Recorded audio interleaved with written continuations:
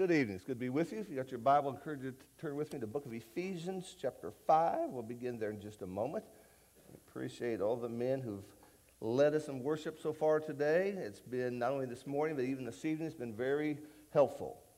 I hope some of you have gotten some naps this afternoon. We've had some tired days, but we hope we're all back together and where we need to be. You know, Wyatt, I love that passage in Joshua. I've often thought about having some memorial stones and kind of a legacy. Each congregation needs to know its history. And each of you that's a member of this church needs to know the history of this church. It's important to know those things. But in the book of Peter, refers to us as living stones. So the stones are around us, and that's what we see. And we're glad to have each of you with us this evening. In the Atlanta Constitution, many years ago, this ad was placed. Single female seeks companionship. I'm a very good-looking girl who loves to play. I love long walks in the woods, riding in your pickup, hunting, fishing, camping, cozy winter nights lying by the fire. I'll be waiting for you at the front door to come home every day. Candlelight dinners will have me eating out of your hand. Please call, there's a phone number, and ask for Daisy. Within the next month, over 1,500 phone calls were made to the Atlanta Humane Society asking about a dog named Daisy. You know, this evening what we want to do is we want to spend a little bit of time talking about the subject of marriage, but particularly, as we say on our sign there, just when the marriage sign comes down. We have a lot of weddings. We've had a lot of weddings recently. We got those who are still to come to get married. We got those who are thinking about that. With those who are newly married. And then there's a bunch of us that's been married for some time. And what I have found through the years is oftentimes a couple and their families pour a ton of time, energy, and finances into a wedding, and they forget about the marriage that comes after the wedding. Most weddings, the mothers cry, and the fathers walking along saying, "How much does that cost?" And I have been there myself many times. But we need to see how important it is that we build a relationship as God wants us to have. And to understand, you can have the most beautiful wedding, but a very sorry marriage. And Hollywood is a good description of that. They'll have these exotic weddings, and the marriage lasts just a few months, and it's over. And the people of God got to know better than that. And we have to understand that to have the relationships that God wants us to have, we pour our real attention and our energy and our efforts into a marriage more so than into the wedding. And so that's what we're going to look at this evening as we consider this. In the book of Ephesians, as we know so well, the Bible's concept of a marriage is a reflection of God. And as we've heard before at different weddings, it is God who comes up with the idea of a husband and wife. Book of Genesis, it's God's idea. It's not man, and then we bring God to this. It's God's idea, and he brings us to that. But I want you to notice over in the book of Ephesians, chapter 5, and we'll be coming back to this later on in our lesson. But I want to just scan through some sections here, and I want you to notice some things with me. We begin in verse 22 of Ephesians 5, where the apostle begins by talking about wives. The very next verse, verse 23, talks about husbands. We go to chapter 6, verse 1, it's children. And then chapter 6, verse 4, it's fathers. And then in chapter 6, verse 5, it's slaves. Relationships, relationships, relationships. Now notice what follows after he does these things. What follows as we look at these things, as we get to chapter 6 and verse 11, he immediately brings up the evil one. Put on the full armor of God that you may be able to stand firm against the schemes of the devil. Now, I don't think that's just coincidence. He's going through all these relationships and talks about how God wants these relationships to be, and then wraps this up by saying, let's talk about the devil a little bit. I think he's doing this on purpose to say that the devil is attacking all these relationships. You'll also notice 2 verses later in verse 13, he brings this up again. He says, take on the full armor of God that you may be able to resist in the evil day, having done everything to stand firm. And then again in verse 16, he'll say, in addition to all, taking up the shield of faith with which you'll be able to extinguish all the flaming missiles of the evil one. So what's interesting is all these relationships. Whether we talk about the master-slave, the parent-child, the role of the father, we talk about husband and wife, immediately following that is all these attacks by Satan. And I think what the apostles want us to see is the relationships that mean so much to us, that are so dear to us. That's what Satan's after. And so this evening what I want to do is I want to look at 4 ways Satan looks and tries to mess up our marriages. And once again, as I've been trying to emphasize here, you can have a beautiful wedding, but it takes the marriage that really was going to please God. And so the first way we want to look at this and consider some things along this line is to understand that Satan convinces us that if we're not eye to eye on everything, we're not compatible. And that's just an easy, nice, slick way of end of marriage. We're just different. We thought we were the same, but now we're not. We're incompatible. So let's just have what's commonly called a no-fault divorce. It's not your fault. It's not my fault. Let's just end this in a polite way because we are not compatible. We're not the same way. Now, Genesis chapter 2, when God made Adam and Eve, he created Eve to be a helpmate, a complement, suitable for him, but he's not the same. She is not the same as he is. He's not the same as she is. And that takes us again back to the book of Ephesians in chapter 5. Men and women are different. We have different backgrounds, different personalities, different needs, different spirits, different emotions, different physical way we look, different sleep habits, different food choices, different movie tastes, different amounts of time to get ready. One person said, only a woman can understand the difference between ivory, off-white, and eggshell. And I've stood in paint stores before and said, do you see the difference? And I said, no, I don't. I don't see any. Aren't they the same? Only a woman, one writer said, understands why a woman needs 5 pair of black shoes. And only a woman understands when we're at the restaurant, she goes to the bathroom with another woman. Those are some things men don't understand. We are not the same. So back here in Ephesians chapter 5, I want you to notice verse 22, then we're going back up to verse 21. Verse 22, where we just highlighted a minute ago, it says, wives, be subject to your own husbands as to the Lord. Now, sometimes in our society today, that has just a sour taste in a lot of people's mouth. It seems old-fashioned, it seems out of place, but I want you to notice verse 21 above it, because there the apostle says that we are to be subject to one another. Every single person is to be subject. And so for a man to get on his high horse and says, woman, you have to be subject to me, but I'm subject to no one, is misunderstanding the Bible. The very concept of subjection is that we don't agree. I mean, if you say, let's go through that door, and I want to go through that door, I'm not subject to you. It's what I want to do anyway. It's when I want to go through that door, and you want to go through that door, and I say, well, you know what? You go your way, and I go my way, but we're not together. So I bend my will, and let's go together. That's the concept of subjection. And that's why this is brought up throughout the marriage, as we see how important this is as God tries to get us to see. So we're not going to be eye to eye on everything. We're not going to be eye to eye on several things. We're bringing in 2 different concepts together. But these concepts mixed together, like you're putting paint together or 2 rivers coming together, and they merge and they make one. That is the idea that God wants as we think about this marriage. There's a couple towns over in Illinois, and I'll be going to one of them real soon here. One's called Normal, Illinois, and the other's called Oblong. And in the local paper, it said one time, normal man marries oblong woman. Yeah. That speaks volumes, doesn't it? It really does. And so this idea is what Satan wants you to see. Satan wants to accent the differences. Satan wants to remind you that you're not alike, you're not going to get along, and this doesn't have any destiny whatsoever. And God has shown us the other way. And so marriage is about 2 people who are not the same, but who God loves and God is still working with. And so as we consider some passages, let's go over to the book of 1 Corinthians chapter 13. And again, we remind ourselves as we read this passage so often in weddings, this is not about marriage. Chapter 12, chapter 13, chapter 14 is a long section that Paul is addressing questions about spiritual gifts. Chapter 12, verse 1 begins this section. Now concerning spiritual gifts, brethren, he was asked questions, now he's answering the questions. So in the midst of this, when we get to chapter 13, Paul didn't say, oh man, I forgot, I got a wedding this weekend. I better write down some stuff. No, it has nothing to do with weddings. What it has to do with is you and me.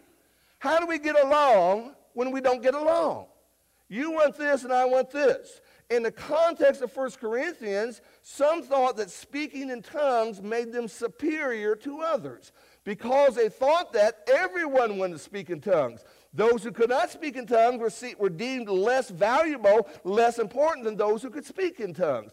And so in this section about spiritual gifts, who gets them, how are they to be used, how are they to be regulated, he begins in chapter 13 and verse 4 by saying, love is patient.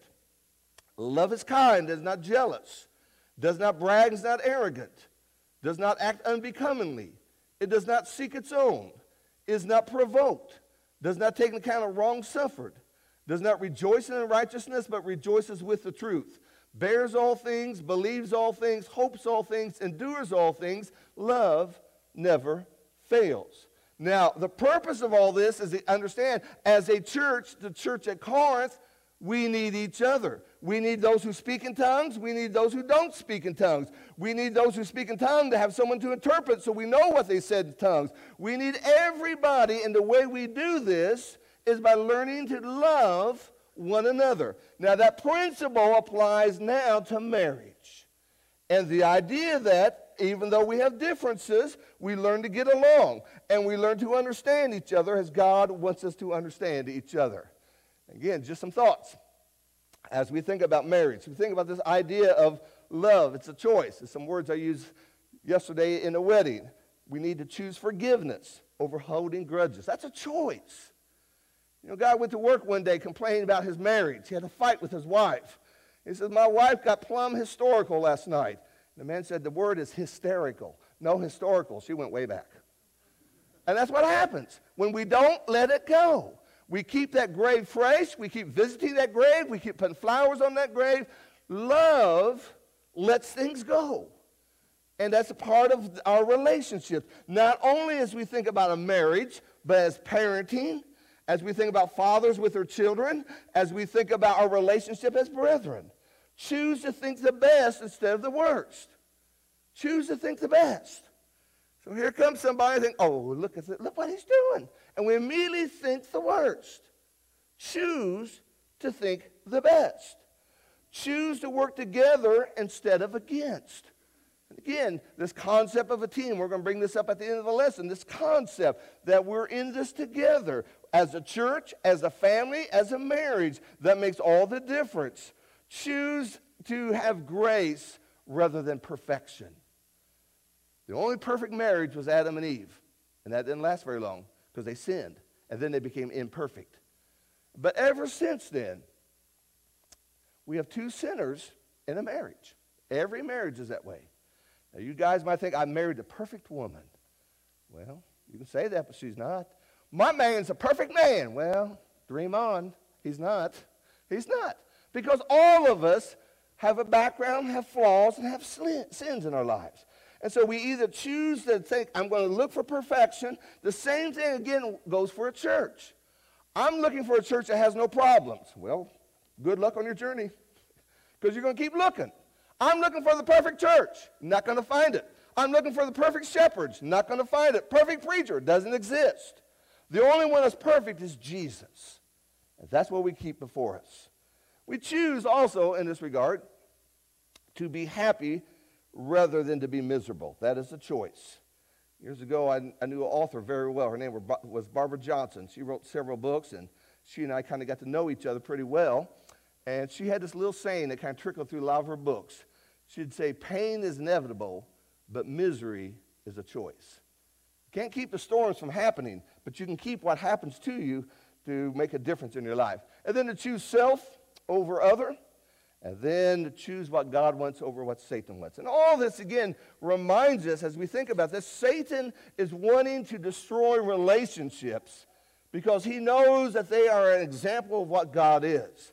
When we have grace, when we have selflessness, when we have a heart of a servant, those are examples of Jesus. And the world sees that. And the world says, I'd like to have a marriage like your marriage. Your marriage is an illustration of Jesus in the church. Your marriage is an illustration of heaven. I would like to have that. But when what Satan sees is us divorcing and not getting along and fighting each other, he smiles because he says, even among the people who follow God, they can't do this. And so we must do otherwise. Number 2, Satan fills our hearts and feeds our hearts with the idea that my mate should make me happy. And the other way of saying that is, my mate is a reason why I'm not happy. And again, this is the way that a lot of people get married. They get married for happiness. And so the pursuit of happiness is one of the rights as Americans. And we think that is the most important thing. The most important thing with God is the pursuit of holiness. Seek ye first, Matthew 6 says, verse 33, the kingdom of God. Seek ye first his kingdom. Not seek ye first his happiness. So if I begin a marriage with the idea that she makes me laugh, he makes me happy, that's the basis of this relationship. The moment that one of them no longer makes me happy, I no longer have a foundation for this marriage. I no longer have a reason to be married. The reason I married you is because you make me happy. Today I'm not happy. I no longer have a foundation to be married to you. That's the way the world thinks. And that's why God uses the word agape throughout the Bible. In the book of Titus, if you will, Titus chapter 2. Titus chapter 2.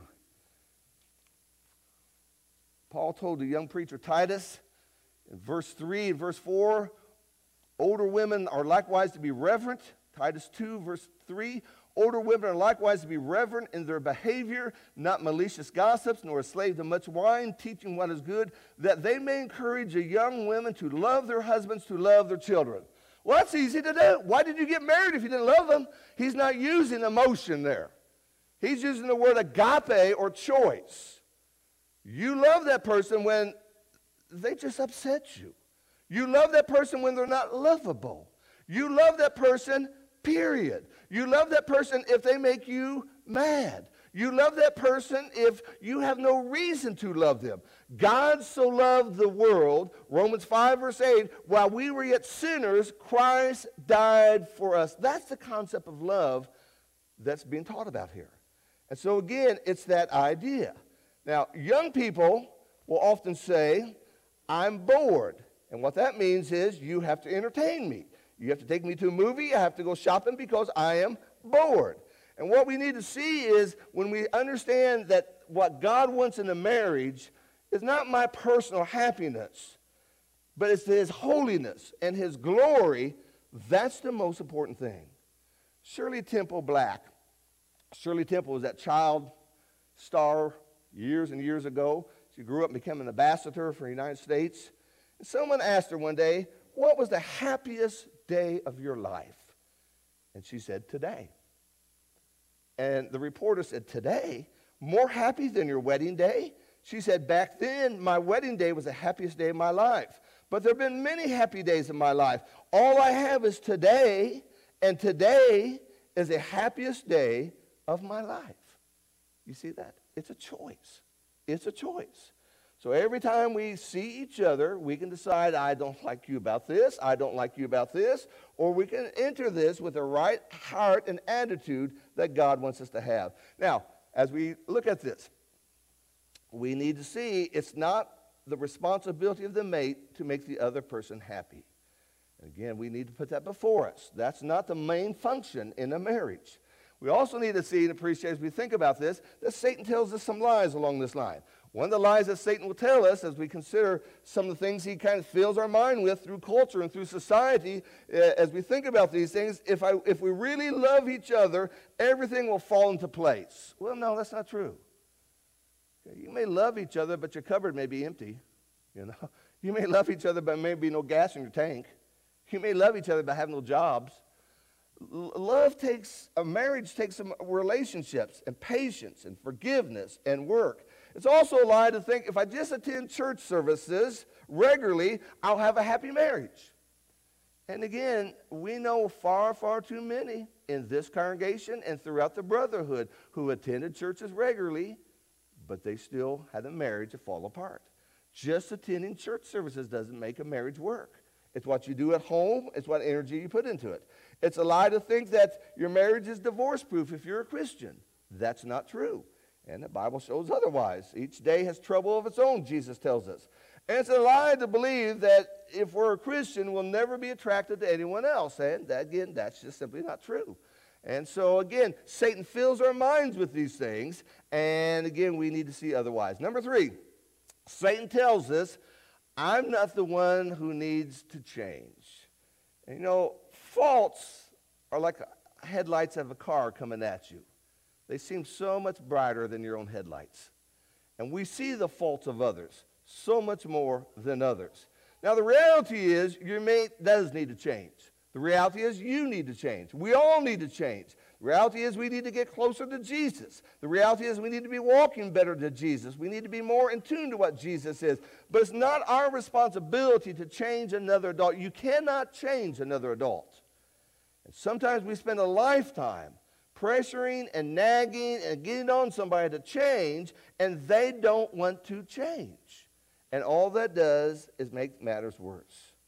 Charles Carpel, a counselor, says this: ask one question every day. What is it like being married to me? You ever thought about that? What's it like being married to me? It's one thing to say, what's it like being married to you? What's it like being married to me? And that helps us to see some things. In the book of 2 Peter, in chapter 3, in verse 18, the last verse there, Peter says, let's grow in the grace and knowledge of our Lord and Savior, Jesus Christ. So marriage, as we think of discipleship is, it's a growth process. It's a journey. And as we grow together, know each other, there are going to be some changes taking place. And we need to see when one has a heart of Jesus, they'll make the changes that is right. And then number 4, Satan tells us that our marriage ought to be easy. And it doesn't take too long after you take down that just married sign to realize some days it's not easy. And some days there's disagreements. And some days love hurts. Now, we're not talking about violence here or abuse or any of those things. Those are all wrong. But what we're talking about is two imperfect people living together. And how sometimes there's bumps. And how sometimes growing up together and being together, we see these differences. And so love is the idea of learning to get along and learning to grow as God wants us to grow. Back during World War II, when England was trying to raise funds for the war effort, Winston Churchill, who was the prime minister at the time, was doing all kinds of speeches, putting all kinds of banquets, trying to raise money for the war effort. And one of the leading ladies in England was named Lady Astor. And she could not stand Churchill, and Churchill could not stand her. And on most occasions, they were seated together because of their prominence. At one banquet, Lady Astor leaned over to Churchill and says, Prime Minister Churchill, if I was married to you, I'd put poison in your tea. He leaned back and said, Lady Astor, if I was married to you, I would drink it. Well, it's those little jabs. Back and forth. Husband and wife wasn't getting along one day, and they were driving, and they were mad. And I don't know if you've ever been there or not, but she was looking out her window, and he's just looking straight ahead. No one was saying anything. They were just mad at each other. They're driving out in the country. They came across a pig lot. And she said, relatives of yours? He said, yes, in-laws. Well, that doesn't help, does it? That doesn't help at all. And we all know how to do these little jabs at each other, back and forth and back and forth. And what it does is it's like picking a scab. We got a little child who's got that scab, and it's just about ready to come off. It's just about to be healed. What does he do? He picks it off and starts bleeding again. Well, why did you do that? And we got to go through this process again. And just about ready to get healed again, there we go. We go picking it off again. And we can do that in the marriage. Just pick, and things never get to be where God wants us to be. So in your Bible, turn with me back to the book of Ephesians. We started in chapter 5, but let's go back to how chapter 4 ends. Once again, a concept that helps us to see this. Ephesians chapter 4, 31 and 32. Let all bitterness, wrath, anger, clamor, slander be put away from you along with all malice. Now, what's interesting about those words are like train cars. One leads to the next, which leads to the next. You start off bitter. I'm just bitter because the way you cooked my meal today. I'm bitter because you never pick up your clothes on the floor. I'm bitter and bitter and bitter. You know, we have millions of reasons of being bitter. That leads to wrath. I'm really upset now. That leads to anger. And usually what happens right there is angry words. Well, here comes clamor. Clamor is just like banging pots and pans together. You're just upset. You're saying things. You're slamming doors. You're just walking with a heavy foot through the house. That leads to slander. You start talking about her family. Start talking about his family. Start putting each other down. And what happens is it leads to malice, which just is as evil as it can be. So what he says is, put that away. Don't be like that. And the other side is verse 32. Be kind to one another, tender-hearted, forgiving each other just as God in Christ has also forgiven you. Now here's what we do in marriage. It's like a game of chess. There's a big chessboard out there. We just stare at it. I'm waiting for you to make your move. I'll make my move when you make your move. And we just stare at it. I'll forgive when you forgive. I'll be kind when you be kind. It's your move first. And we just sit there and wait there. And we just look, and we look, and we look, and nothing happens. But he doesn't say that, does he? You be kind. He doesn't say, you be kind after they've been kind to you. You be kind after they apologize. You be kind after they made things right. No. The reason that you're bitter may still exist. The reason why you're angry may still be in the atmosphere. But you have chosen the right course. That's what's going to make a marriage work. That's the concept that God wants us to see here. And that's what should help us as we emphasize some of these things as we look at this. There was a ship that was built right after 9/11. It's called the USS New York.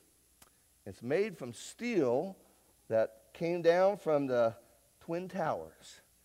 And it's a ship whose mission is to go after terrorists. And here's a ship that could represent all the things that are wrong, all the destruction, but it's made into something that's positive, made into something that's going to be useful, made into something that's good. And so Satan is after relationships. And what we have to see is he throws all this stuff at us. He throws culture at us. He throws the world at us. And we must take those things and make them for good. Now, how we do that, number one, is as a couple, we work together as a team. As a team. Just like two rivers, as I said before, merging together. 1 Corinthians 13, verse 5, which we read earlier. Love does not seek its own. It's not selfish. The team concept of communicating, of defending, of supporting, and being there for one another, that's the concept that's going to help a marriage. We're in this together. It is our family. It is our friends. You know, when people get married, it's no longer his things and her things, his friends and her friends. It's now our things, our friends, because we have worked together in that way. Secondly, a couple understands this when they understand the principle of the thermostat. The thermostat tells the temperature. The thermostat controls the temperature in the room. Sometimes the temperature is a little icy, and the thermostat needs to be turned up. Things need to be warmed up a little bit. Sometimes things are a little bit toasty and needs to be cooled down just a bit. And when we understand that, 1 Corinthians 13, verse 5, once again, love does not take into account a wrong suffered, setting the right temperature. Understanding each other, well, you know, he's upset right now. He's had a bad day at work, and I'm going to give him a little space here. I'm not going to tell him, you know, honey, you haven't done this, and you haven't done this, and you promised to do this, and he's already frustrated and upset. No, we're going to dial that thermostat just a little bit. She's had a tough day, and she's just kind of at her wit's end, and you come in, and you say, why does the house look like this? What's going on? And you just dial that thermostat back, because that's not the time to do that. You recognize those things, and you help each other. And you do those things because that's what God wants you to do in this way. And then I think a third essential idea is that the man has to be the point man. And again, that's part of what we read there in the book of Ephesians chapter 5, as the man is the head of the house. That's been misused and misinterpreted for years, to the idea that that man gets to make all the decisions. Where do you want to eat? Well, I'm the man. Here's where we're going to go eat. Well, we eat there every week. Well, I'm the man. I get to make decisions. What do you want to watch on TV? We're going to watch my game on TV. Well, how come we always watch your game? Because I'm the man. It's my house. No. That person totally misunderstands that passage. The idea of headship is you are leading. It's like our shepherds in our church. They are leading us to heaven. And the headship means you're leading the family. And so from the military, when they would have scouts, they would have one man out front, then a small group of men, and then the main unit back behind. The point man was to be the eyes of the unit. And those of you that served, especially in Vietnam, you know how dangerous that was. Snipers in the trees, traps on the ground. You had to have your eyes everywhere. And if he walked right into a trap, his unit would walk right into a trap and they would be killed. So he had to be that point man. And I believe that's what Paul's bringing out there in Ephesians 5:23 and 6:4, the role of the man in the family. So dads must be willing to sacrifice what they want for what's best for the family. Dads must have their eyes open and their ears open to what's going on around them, because as their kids grow up, they're going to hear things and they're going to be attentive to these things. The enemy's out there, and dads have to recognize those things.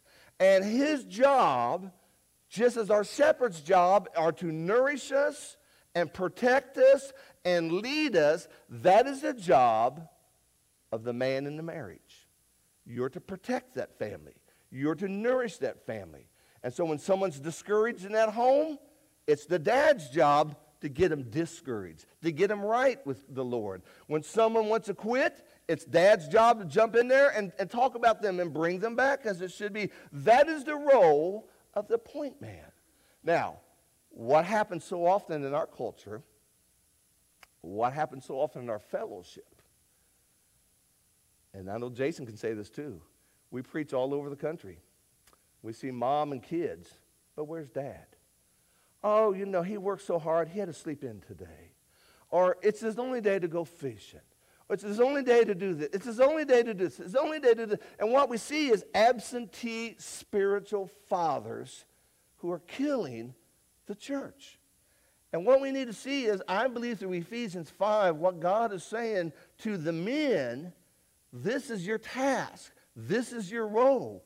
It is an essential role. It's a role of grave responsibility, but God says you can do it.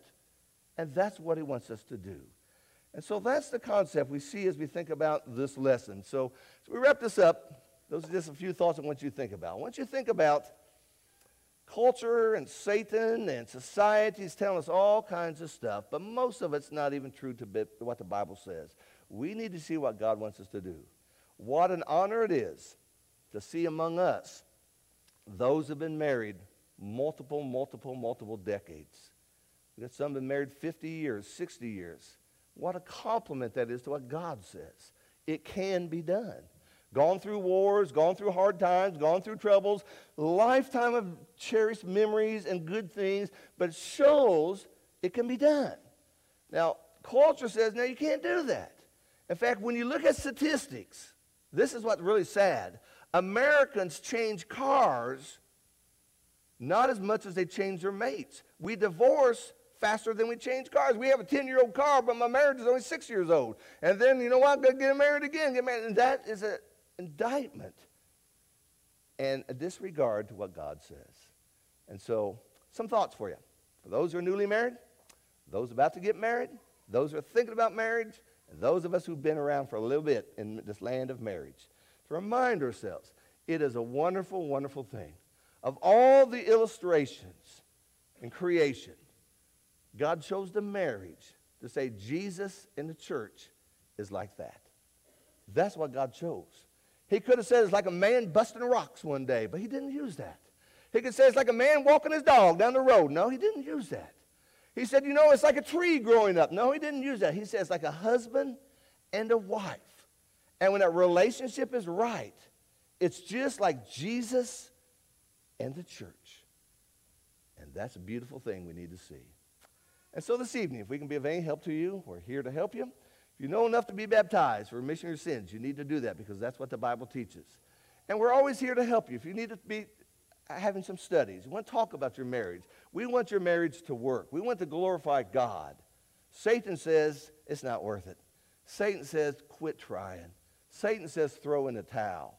God says you made a promise. You made a promise to each other. You made a promise to me. Promise to keep that promise. So if you're subject, why don't you come forward? Let's stand and sing.